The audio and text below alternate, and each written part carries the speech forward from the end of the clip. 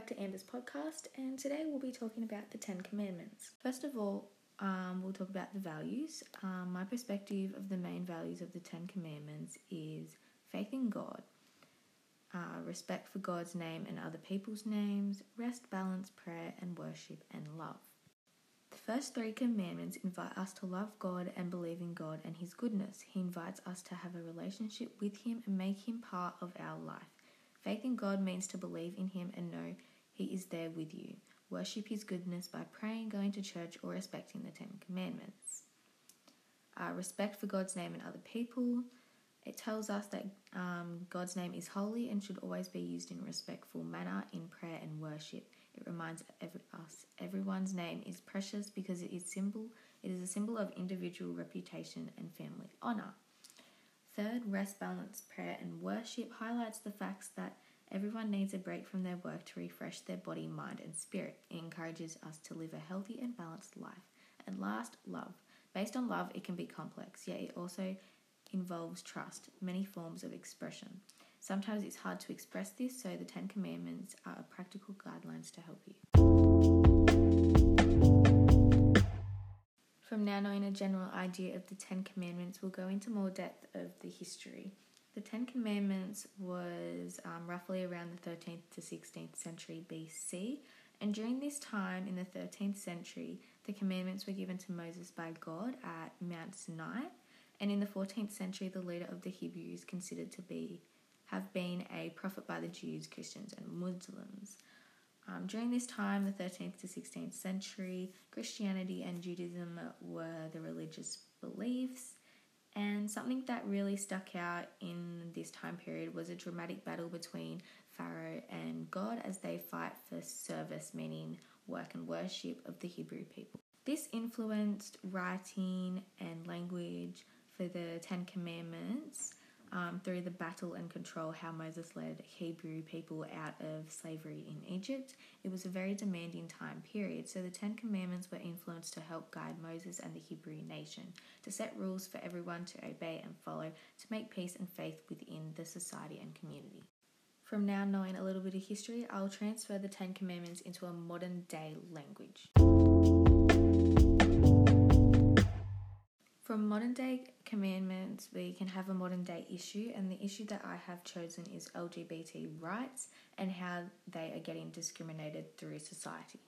Discrimination against LGBT rights is people around the world face violence and inequality and sometimes torture and even execution because of who they love, how they look, or who they want to be. The problem is people should be able to love who they want to love without judgment or abuse. The impact on discrimination due to LGBT rights leads into depression and more mental illnesses. LGBT people who are against it are making the society a negative environment. LGBT people feel pressured to fit in and can't live freely and love who they want without being judged. So society needs to change into a more positive environment for the LGBT people as it's resulting in bad situations. The 2 commandments that I've chosen that relate to my modern day issue is you shall not bear false witness against your neighbour and you shall not covet. These 2 commandments relate to my issue as the first one, you shall not bear false witness against your neighbour, meaning don't lie about who you are to other people about your love. Take a stand and be proud. Don't try to be someone you're not and live your own life. Be honest and right. People will love you for who you are. Don't act differently and don't force yourself on anything. Be yourself and be proud. And my second commandment, you shall not covet. Covet means to desire, to envy, or to want to have. So what others have can lead to greed and selfishness. So don't covet anyone. Just be yourself and don't worry about what other people think. This relates to LGBT rights as to be yourself and to believe in yourself and what you think is right is the way to go. Do not covet because you'll just put yourself in a negative mindset. So the modern day 10 commandments is first, do not worship any other god than the one true God. Second, do not treat God's name lightly or within disrespect. Other words, don't use his name in vain. 3, dedicate or set aside a regular day out of the week for rest and worship of the God. 4th, give honour to your father and mother by treating them with respect and obedience.